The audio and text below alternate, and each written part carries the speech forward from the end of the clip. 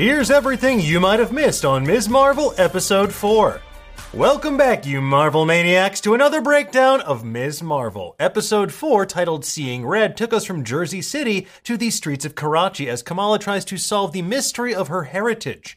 We're going to break down all the Easter eggs and hidden details that you might have missed in just a moment, but to do so, we have to spoil what happens. So if you haven't seen it yet, leave now before things get a little too spicy for you.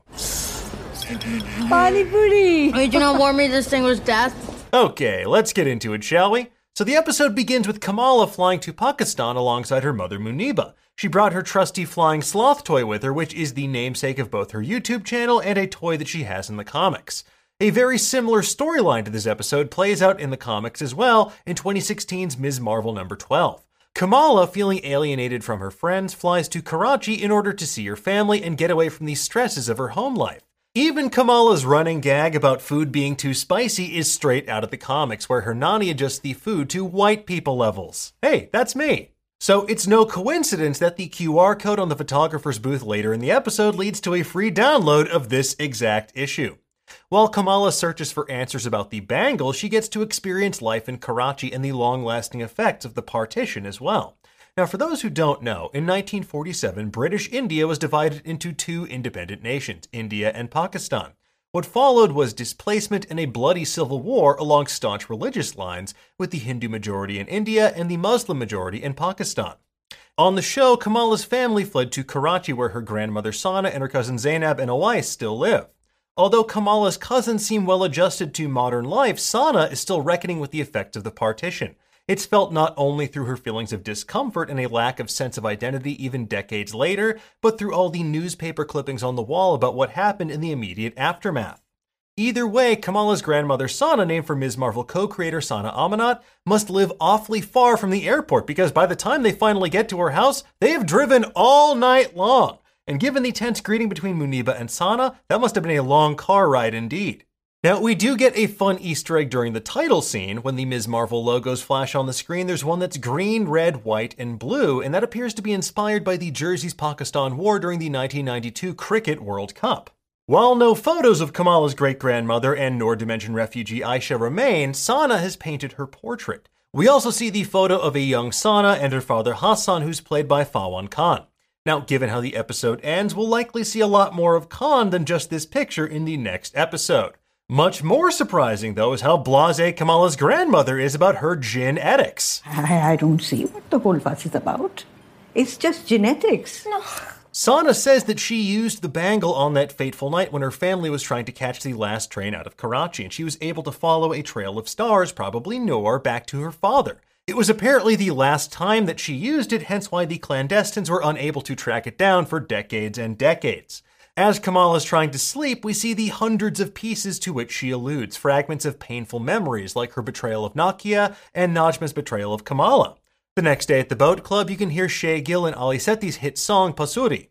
Although Kamala's AvengerCon shirt is pretty cool, the boat club has a no jeans policy, and while they do have a sweet Captain Marvel symbol on them, Kamala, you have to remember, is part Jinn, and here at the boat club, they are strictly anti-genie.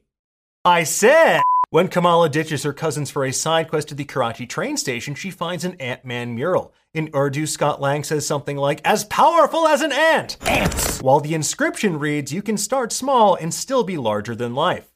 Now, the mural also gives another nod to original Ms. Marvel artist and co-creator Adrian Alfona. Kamala then winds up fighting another masked vigilante, the Red Dagger. Better known as Kareem, the Red Dagger also first appeared in Ms. Marvel number 12. In that comic, he was a family friend who lived in the same building as Kamala's grandmother by day and protected the streets of Pakistan as a superhero by night.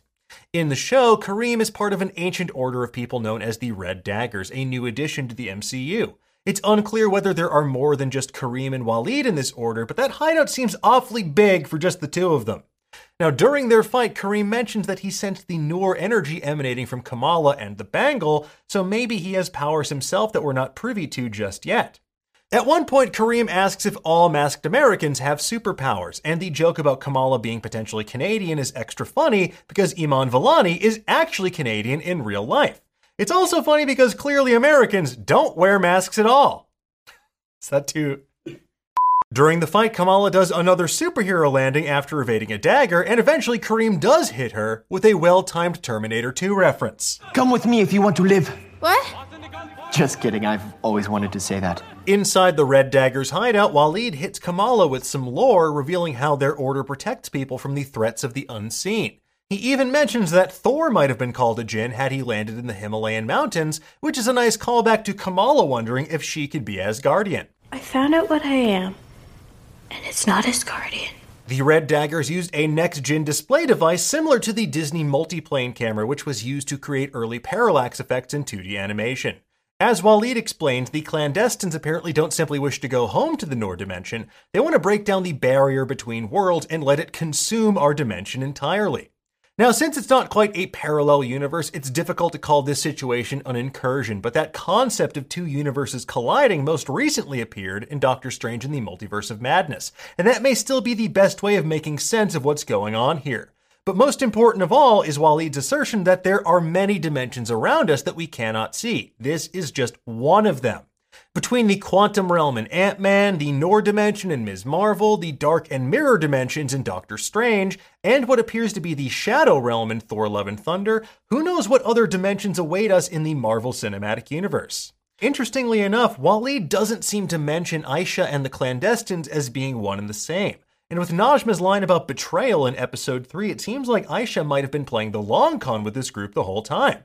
Waleed's translation of the bangle, "What you seek is seeking you," also seems ominous, especially if Kamala is seeking power from the abilities the bangles let her access. If Kamala's power is capable of shattering the veil between worlds, then she should be extra careful of what's on the other side. Next, when we catch up with the clandestines, they're being held at a Department of Damage Control Supermax prison. As it turns out, this is the same prison where Abomination is being held that we saw in the She-Hulk trailers. And much like Abomination casually dipping out for cage fights with Wong and Shang-Chi, the clandestines easily escape custody. And that makes me question the whole maximum security part of this prison, because it seems pretty lax.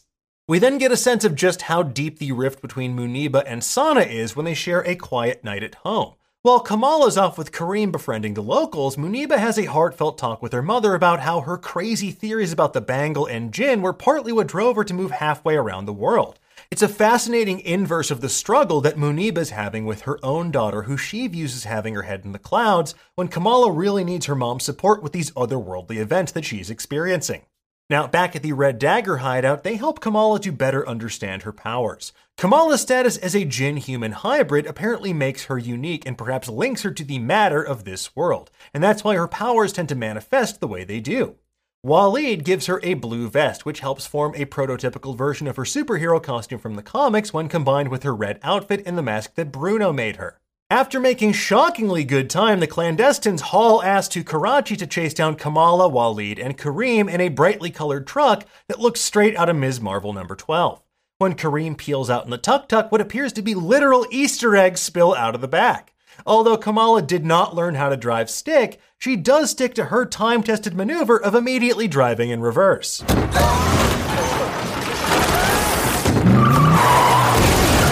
Thankfully, though, her one driving lesson with Kamran taught her a thing or two about showing up in the nick of time mid-chase.